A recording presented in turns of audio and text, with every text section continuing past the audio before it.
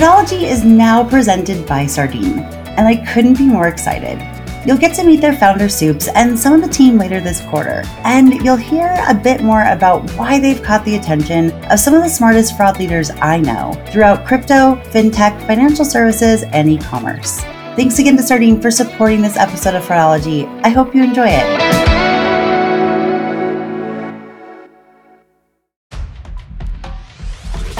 Welcome to this week's Thursday episode of the Fraudology podcast, where we dive into the science and study of online fraud from the perspective of an e-commerce fraud fighter. I'm Carice Hendrick.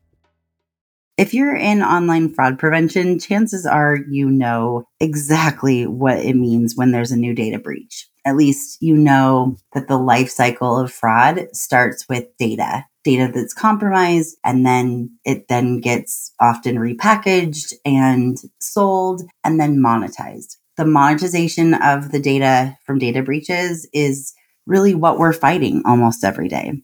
There certainly are other ways that data becomes compromised and available, and so many different pieces of data can be monetized in different ways at different places, etc. But we know that at the end of the day, the fuel that really propels the just insane, massive amounts of fraud that you're seeing every day comes from data breaches. And in Frank's, in the article on Frank on Fraud, where we talked about, our predictions for 2024, one of the things that we noted in 2023 is that there were more data breaches in 2023 than ever before. In 2022, there were about 1,800 data breaches. That's a lot. And this figure in the article didn't say just how many individual pieces of data that each of them obtained, but still 1,800 data breaches is a lot. But in 2023, it was estimated that, they haven't finished counting all of them yet, but it's estimated that it will be over 2,800 data breaches. So that's well over 1,000 data breaches that have occurred just last year. And one of those breaches was the Comcast data breach. And Marianne mentioned it on last week's episode. And to be honest, that one had kind of slipped past me because it was the holidays, and I think it came out in the middle of December, and the holidays, end of the year, all of that. And I wasn't watching the news as closely as I usually do. And so I wanted to dive into that a little bit today, especially because when I had one of my merchant collaboration calls last week, the Comcast breach came up then too. There are already some large companies that are bracing for the impacts of that breach. And I know I've talked about this before, but based on what is compromised and what data is breached in each compromise, you can be pretty sure what type of fraud to expect. And so that's really what we talked about on that call. There are some companies that are doing some things in advance of that. There is no evidence of that data being out in the wild yet. It usually can take 3 to 6 months before it's out in the open market, being sold and then being monetized. But once it is, it's going to hit everyone hard. And then another conversation I had with a Fraudology listener from Australia last week is also kind of tied to this. And it's about something that happened with one of the largest retailers in Australia called The Iconic, and how they're dealing with it. And it's not necessarily a data breach, but The Iconic got in the news, and not in a good way. And it is connected to all of it. So I thought this would be a good place to start. And as I think you all know, if you've been listening for a while, I have a policy that I don't ever name specific company names unless they've been in headlines. If they've been in headlines, then I think that they're a great use case to be able to learn from.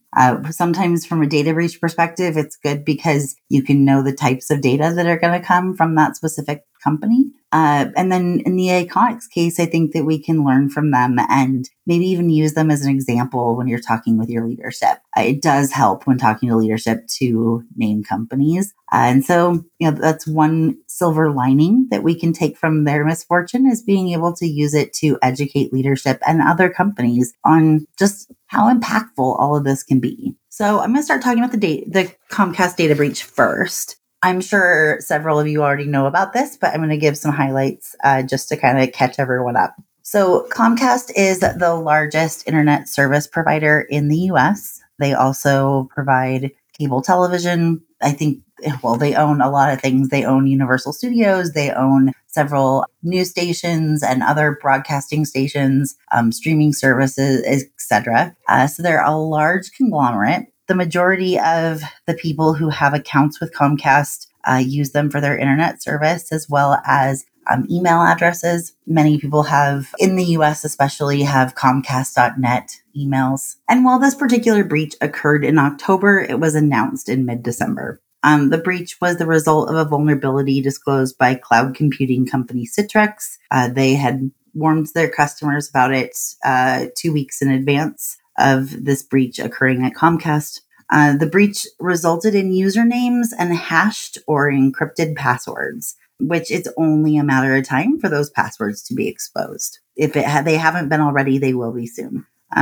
Some customers, that's in quotation marks in their announcement, and there's no idea what the percentage is. But so I'm sorry, I should go back a little bit because I think I forgot to mention just the sheer number of accounts and username and passwords that were exposed. That would be 35 million. That's kind of a big deal and didn't mean to bury the lead there. Then they went on to say that some customers, in quotation marks, and they give no clue if it's 1% or 80%. What does some mean?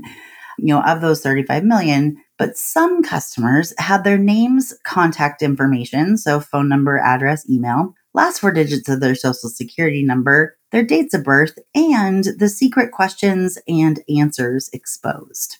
I hope that they have to disclose that. I'm sure that they disclose that to the FBI. I don't know if they have to disclose that publicly. I also hope that they are advising the customers who have all of that information stolen specifically. The challenge is that even though there's a requirement that companies alert their customers if their information has been exposed in a data breach, they're not required to tell them what that means. They're not required to say, okay, because your username and passwords were breached, here's what you need to do. Here's what could happen. Here's what you need to do with our accounts. Here's what you need to do with other accounts. Because your name and address and social security number and last four, and your date of birth and your secret questions and answers, which I'm sure that there's overlap with your bank and others, that means that these type of fraud could be used, or this is how your data could be monetized. And here's what you can do to prevent it. Really wish that was part of it. I also wish I had free time to try to petition Congress to try to make that happen. I don't know, but I don't know if that would even be the right route to do it. But even if, news organizations provided that information, it would be helpful out to the public. But oftentimes the only remedy that companies provide is credit monitoring, which often has nothing to do with it. Obviously, for those some customers, credit monitoring could be helpful, but not when your username and your password is exposed. That's not going to impact anyone opening a new line of credit in your name. It's unfortunately going to compromise your current accounts that you have open, and not even credit accounts, right? Like your online accounts. So like I mentioned, so far, fraud companies and dark web researchers haven't seen signs that data from this breach is in the wild yet. But it typically takes 3 to 6 months for them to, unhash the passwords, to package them up in different ways. It's not uncommon for, any of this to take a while because sometimes the group that did the breach may want first crack at monetization before they sell the data. Other times they're just packaging the data in resellable amounts or resellable groups.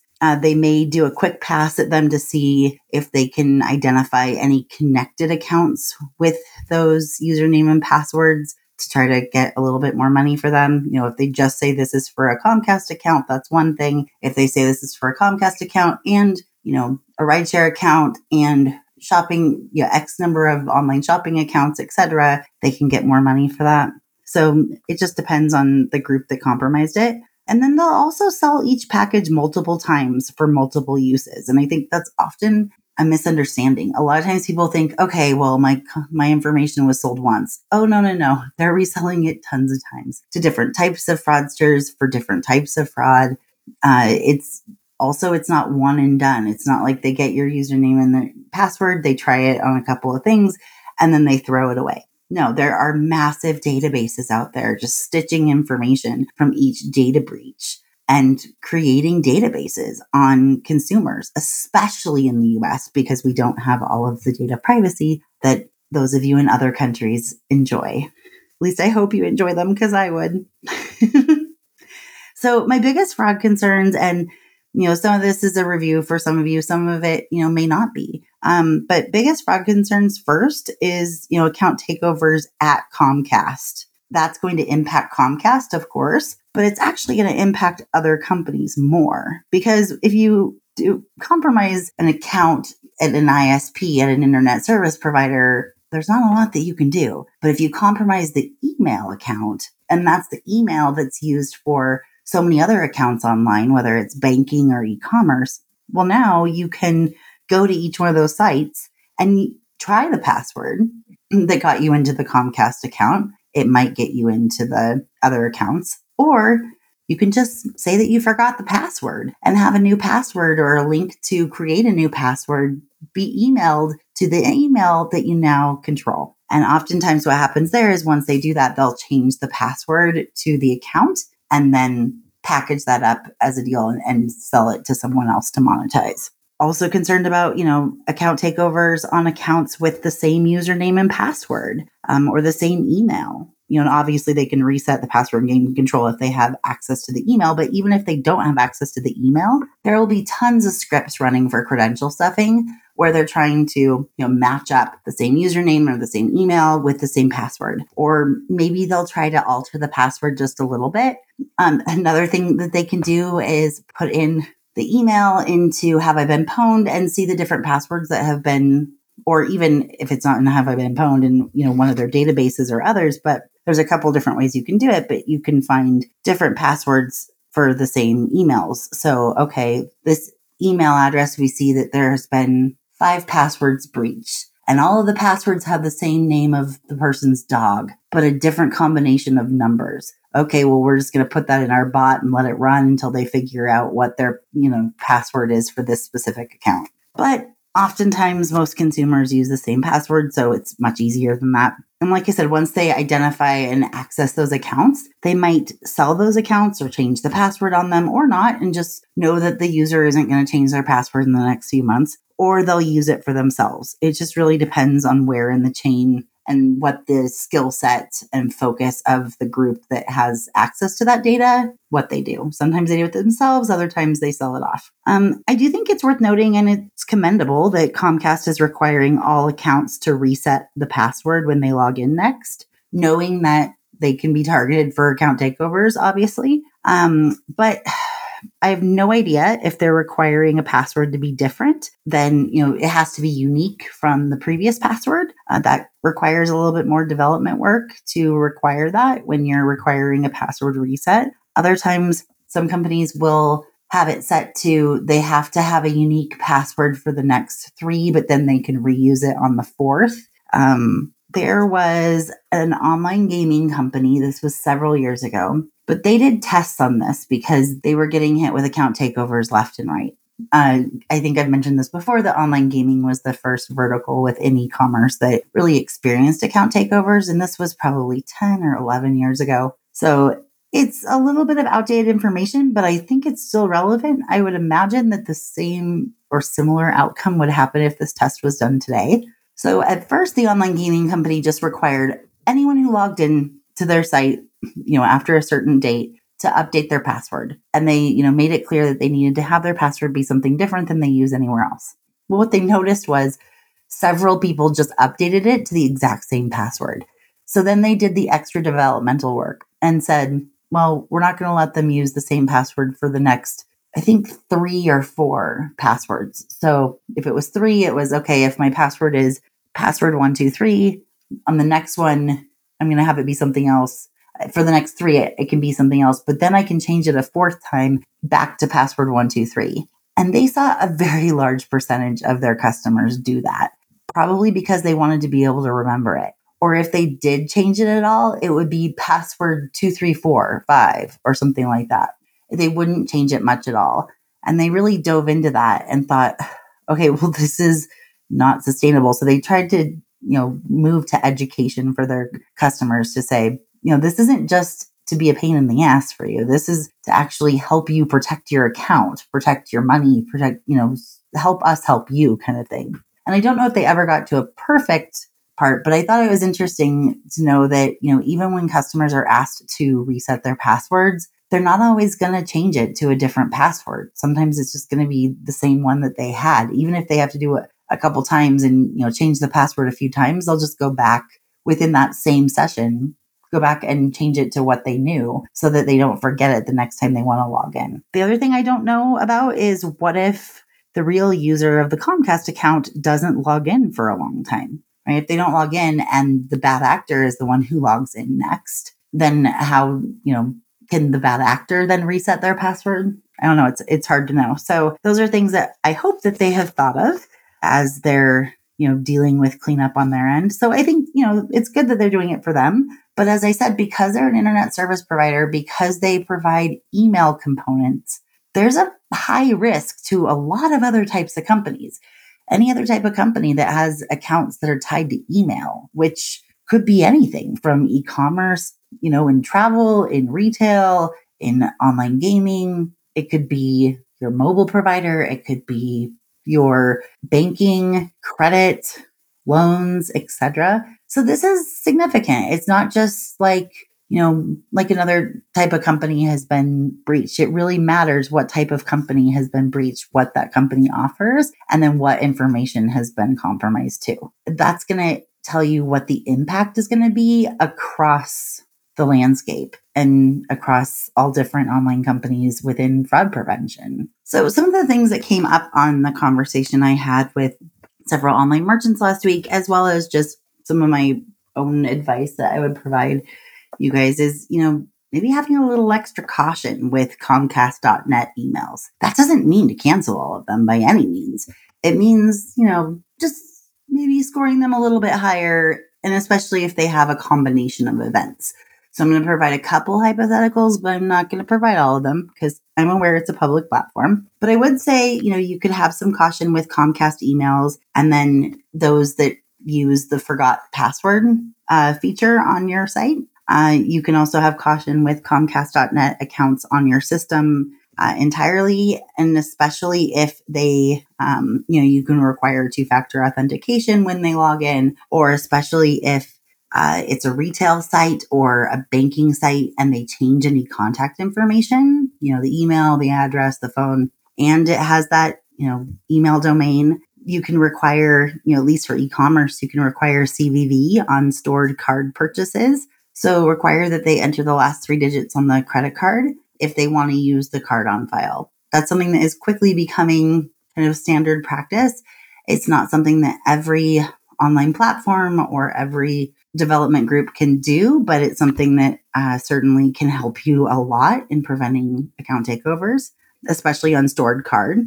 And then also, increase your visibility into account behavior and the user journey, right? It's important to know that you're not just looking at what happens just when there's an account login or just when there's a transaction at checkout, but you're able to see the behavior of the entire session. And, that the current sponsor of Fraudology provides that and provides so much insight into the user journey and allows you to orchestrate different types of journeys depending on risk factors. So you could easily say, okay, if it has a Comcast email and they forgot their password, we want to scrutinize their order, right? Or you can do those types of things, when you're on the spec platform. This isn't meant to be a commercial within the content, but I just, using it as an example, that's one way, that's one company that you could look to be able to increase that visibility, to be able to see what are they doing? Are they clicking around? Are they,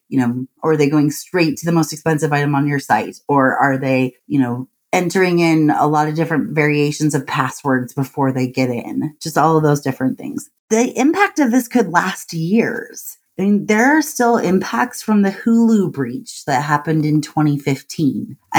Passwords stay around forever and they get resold and repurposed, and different groups with different levels of sophistication will get a hold of it. It's not going to go away quickly. 35 million accounts is a lot of accounts. And then for those, some customers that had, all their PII and the last 4 of their social, security questions and answers, etc., it can be a lot worse.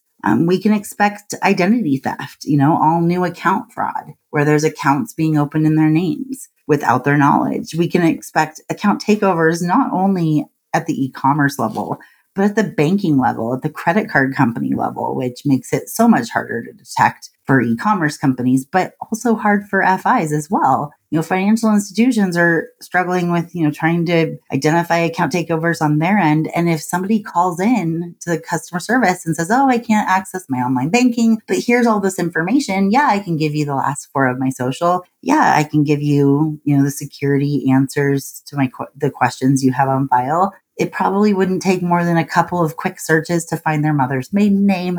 Like, they can take over the account through there, even if they can't do it online. And then I'd also expect scam calls to victims. There's enough information there that, you can really, especially with their contact information, that scammers can really take advantage of them too. So these are just some of the things that I think that we should all be watching out for because of this breach. Not all data breaches. I don't do a podcast episode on every data breach, obviously, but like I said, this one is significant, not only because of its size, but because it's for an internet service provider and an email provider.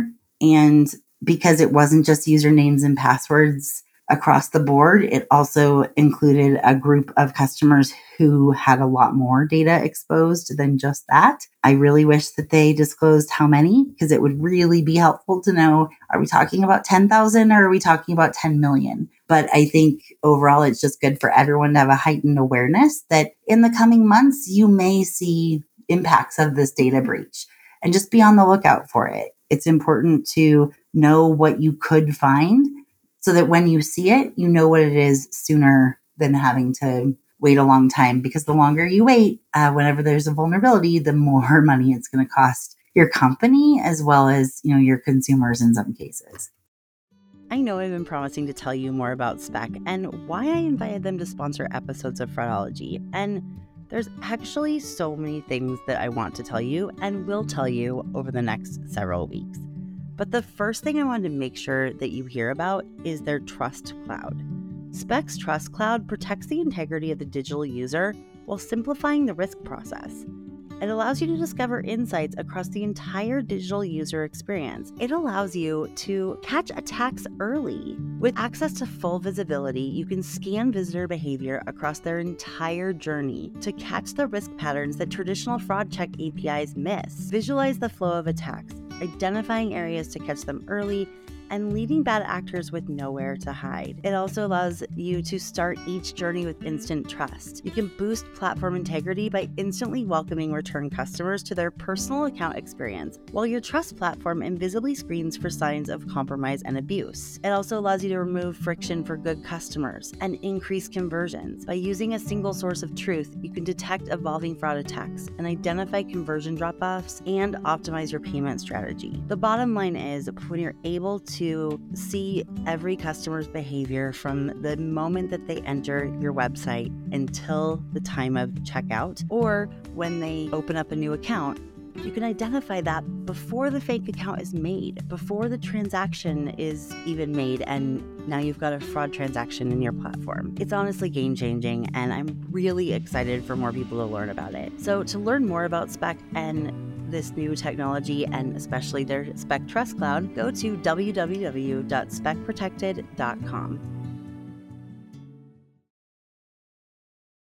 So speaking of the monetization of usernames and passwords and what can happen from there, we're going to move on to an incident that occurred in Australia. I had truthfully had to learn about the Iconic. I was told, shout out to the fraudologist in Australia who I just happened to have a call with from, they work for a client of mine, and they shared this story, and I went, it's probably going to be a really good podcast episode. I wasn't sure if it was going to be this week, but in combination with Comcast, it just seemed to fit together. So the fraudology listener explained to me that the Iconic is one of the largest online sites in Australia. It's an online fashion and sports retailer. I looked it up just to kind of understand the company size. Last year, they did $587 million and they have about 150 million customers, which in the US, that would actually probably make them like a medium to large retailer. But in Australia, as their e-commerce continues to grow, that's really big, especially for an Australian company. There are a lot of American and EU companies in Australia that do well, bigger brands. But for that to be an Australian company in Australia, that's really good size company. And 150 million customers and accounts is, nothing to sneeze at. So it's a large company.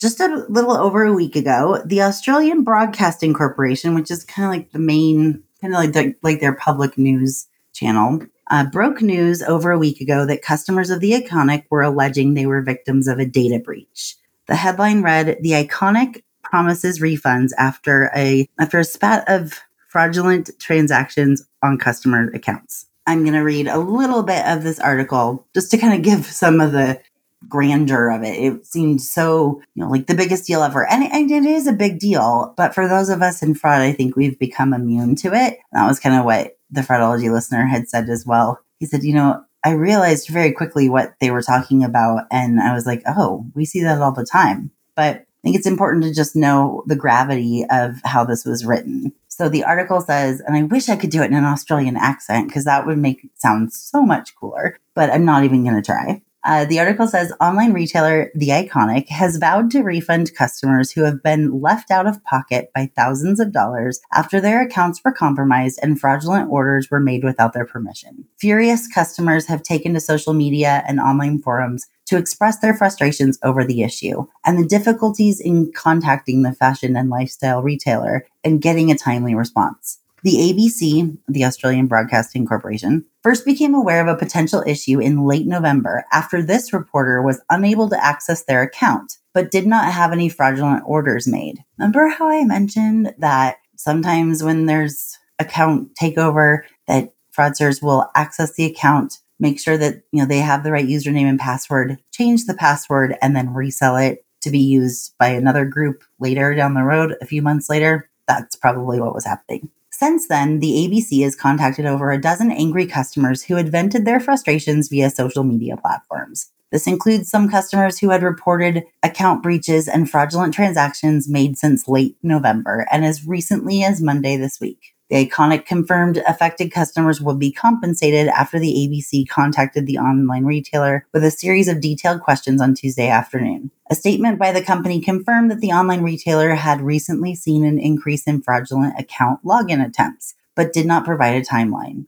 And then they go into specific customer accounts of what happened to them. I will say that this one customer who had a charge on their account, so it was on the stored payment method on their account with the Iconic. The fraudster purchased a Dyson hairstyling tool for $699. They paid for express delivery. After the money had been deducted from her bank account, this person contacted her bank to put a hold on the transaction before attempting to get in touch with the online retailer with little success. And this is something that all online companies should learn from this. One of the things you should learn from it.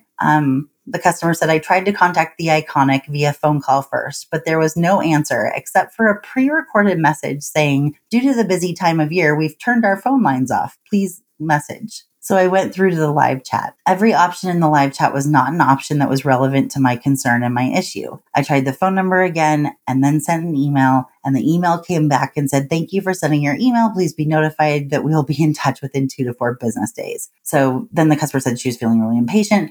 What I'd say that is not good chargeback prevention. It's so important for online companies to be available at all times and to have options on live chat. If you're having account issues, you don't have to say, your account was hacked or, you have fraud on your account. But if you're having account issues, because that's going to prevent them from calling their bank. Now, in this case, she called her bank first and then she called the retailer. But the retailer could say, oh, you know what? We're going to issue you a refund. Go ahead and call your bank and let them know we took care of it. This person vowed to say that they are never going to make a purchase there again, and they're very unhappy. Not an isolated incident. There were several more. One customer did get an email back, and the email probably came from the fraud department. I would say, it could probably use a little bit of flowering language or a little more customer service and probably a little more information than I would provide in a template for customers. But in this email to a customer, they did say that they had become aware of patterns of unauthorized access by a third party on this person's iconic account. While having access to your account, the unauthorized third-party user was able to transact using the saved payment method token stored on your account. At no point were the full card numbers, credit card details visible or able to be copied, the email said. The email also states that the Iconic's investigation into the issue showed that there were no security issues, nor did the unauthorized access result from any breach or security weaknesses on the part of the Iconic. So, it's very important to the company to say there was no breach. But to consumers, they don't always know the difference between a data breach and the fact that their account was compromised. Or, really it's become so common to say your account was hacked. Well, hacking is usually tied to breaches. So there you go. And then the email from customer service went on to say, unauthorized access to your customer account at the Iconic may have occurred where the customer login credentials, your username and password combination, you had used to create your Iconic customer account was identical to your login credentials that you used on another website and was exposed as a result of a third-party breach on that other website. So, and that's very much the way that you explain account takeover. I don't know if their communications department had looked over this email first. It's a lot of information to provide to a customer, especially when those customers can, provide it to the media. A spokesperson from the Iconic told the ABC that the retailer had not suffered a data breach, but those affected had been subjected to a type of cyber attack or fraud attack known as credential stuffing, where a customer's email and password with one site is the same as another site that has been targeted by hackers. It's unclear how many customers or accounts have been compromised or how many fraudulent orders have been made. So because of this, and I think my bigger point is that not only are account takeovers costly to e-commerce companies and, credit card companies and others, but it can result in a really bad brand experience. This has happened a few times in the US as well. There was popular fast casual, I guess that's what we're calling fast food companies now, but a popular app that had account takeovers a few years ago. And so many people equated that as bad security and a bad experience. And it ended up in a pretty large publication in an article. And it really wreaked havoc for the fraud team because unfortunately, account takeovers and credential stuffing have become pretty common for us to have to deal with, but they're not common for customers. And so if enough customers are complaining on social media, and whether it's a slow news day or not, or in this case, if one of the reporters had become a victim, well, then it's going to become a headline. And several other, media sources picked this up as well. Another headline was the Iconic promises to issue refunds to hacked customers. Not exactly hacked, but see, this is how rumors get started. So throughout the week, there were more accusatory headlines. There was another article that actually interviewed a cybersecurity expert, a professor at a university in Sydney, I believe. He talked about how they should have been requiring CVV re-entry when an order was placed. So someone logs into your account or you log into your account, you want to use the credit card that's stored and on file through tokenization. So again, as the article says, most online companies these days use tokens for credit cards, so they never see the full credit card number, nor does anyone else. But you can require that there be security on that token, depending on your processor, depending on the development of the platform you're on. But it's something that I believe I saw Amazon do first, and I think it's really smart. Some other websites will actually require you to enter the full 16 digits of the card that's stored. But the theory is, the idea behind it is if someone just accesses your account, they're not going to know the last 3 digits on the back of your card. Now, obviously, that can sometimes be compromised as well in different ways, whether that's, a phishing call to the cardholder, as the fraud department saying, we just want to, verify your card number for security purposes. Oh, and what are the last 3 digits on the back of the card? You may have been a victim of fraud. We just need to verify this. There can be other ways why the CVV can be compromised, but it's just another step of friction that is friction for fraudsters, but not that big of friction for good consumers. especially as more and more websites are doing this now. So that's, I don't know if I would necessarily say is what they should, what every company does, or it's a best practice, but it is something that would be, something that would be helpful to them. It's not the only thing that would stop these, but it certainly could slow them down. This security guy really just went on to talk about how this type of fraud is foreseeable and easily preventable, and how they should have done so much more to prevent it, which, I mean, I agree with, but I just don't believe in victim blaming. But it makes for a sassy headline, and which the headline of that article is "Customers of the Iconic at risk of being defrauded due to lack of payment verification measures." So that, if anyone is listening from the fraud team of the Iconic, I'm sorry you had to deal with this week. It sounds like a pain. But then again, I hope that maybe possibly that one silver lining of this is that you are going to be getting a lot more attention from other departments and more resources,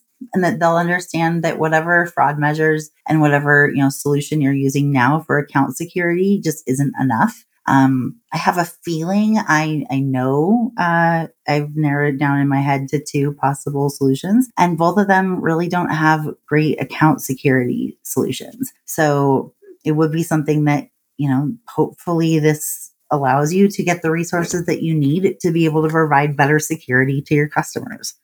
So in addition to, new device or updated shipping info requiring a CVV reentry or the full card number reentry, there's also a lot that can be done behind the scenes with better fraud infrastructure. There's some unsupervised machine learning solutions that have some good account security around the device. There's also others that look at behavior biometrics in device. I mentioned Spec and how they look at the entire user journey. So they're going to see if someone is logging in from a different device than logged in to that account previously. They're also going to see if they're changing the IP address or the geolocation of the device before checking out. Oftentimes they'll do that if they think that the provider is, or the fraud provider is only looking at checkout and they're only sending an API call at the time of checkout. They'll change the device ID and the IP to be similar to the original card holder, the original account holder before that transaction happens, or in banking before the withdrawal happens, or before any action happens if it's an API related solution. So you can see that when you're looking at the entire customer journey. Oh, they're changing it right before this happens because they know that a snapshot is about to be taken, basically. But the bigger point to be made, and the reason why I really wanted to share this story, is to fraud professionals. And I kind of mentioned this a minute ago, but I just kind of want to highlight it again.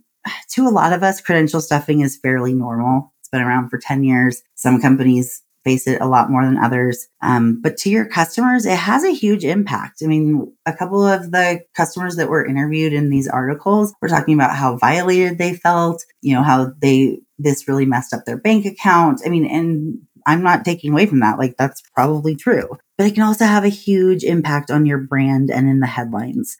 Customers don't know the difference between a breach and an ATO. Both of them cause distrust and a loss of sales to your business. Both of them are going to cause your customers to think that your company and your website isn't secure.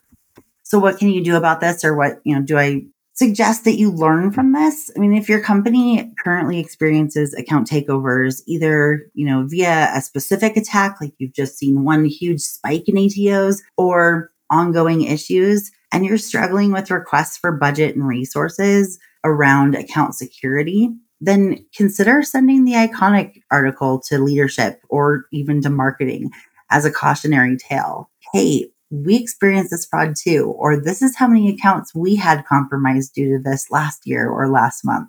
I'm concerned this could turn into a headline for us. Or next time you present your business case for additional tools and solutions, include a screenshot of this headline, and then, include how many ATO incidents your company had last month or last year. Let them know that your company is at risk of being next. Sometimes it's not about the dollars that are going to be lost. It's not about, okay, if we don't do this, this is how much we're going to lose. I mean, it should be, but it isn't always. Sometimes it's about the brand impact, because a lot of leaders believe, and it's rightfully so. I'm sure there's data around this, that when customers lose trust in a brand, that's more expensive than one fraud event, right? That means that you're losing so many more transactions. In fact, I think I shared this last year in a episode about case studies, but I know that not everyone listens to every episode. And certainly we have a lot more new listeners over the last few months. But there was a very large marketplace who did a study on how many,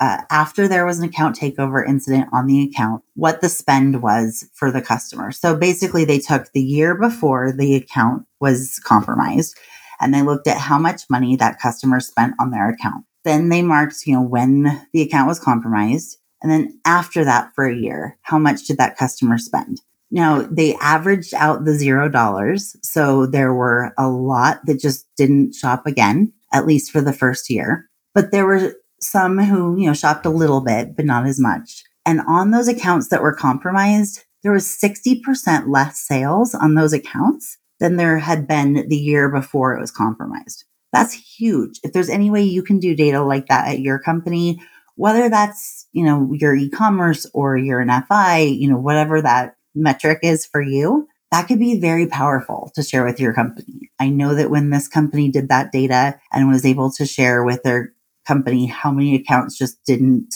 buy anything for the next year after spending so much the year before, and that all of those accounts combined resulted in 60% less in sales than the year before, they got a lot of resources for account security. They got more team members, they got data scientists, they got, better infrastructure for their accounts.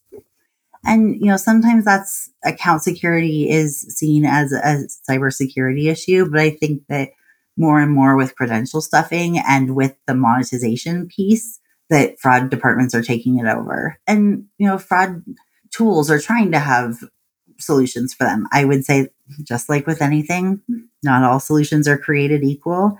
Unfortunately, there's no regulations around what a company can and can't claim about their solution. So there are some that are claiming some pretty crazy things that I can say that their own customers would definitely not agree with.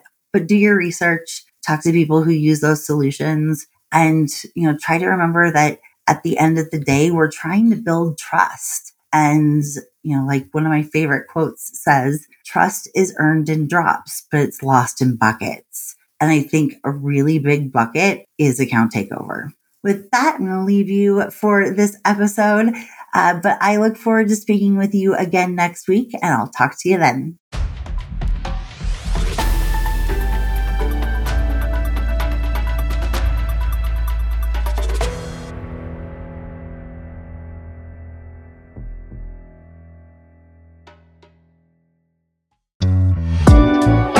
Thank you again to Sardine for sponsoring this episode of Fraudology and for supporting information sharing and collaboration across the FraudFighter ecosystem. You can learn more about the team and their mission at Sardine via the link in today's episode description.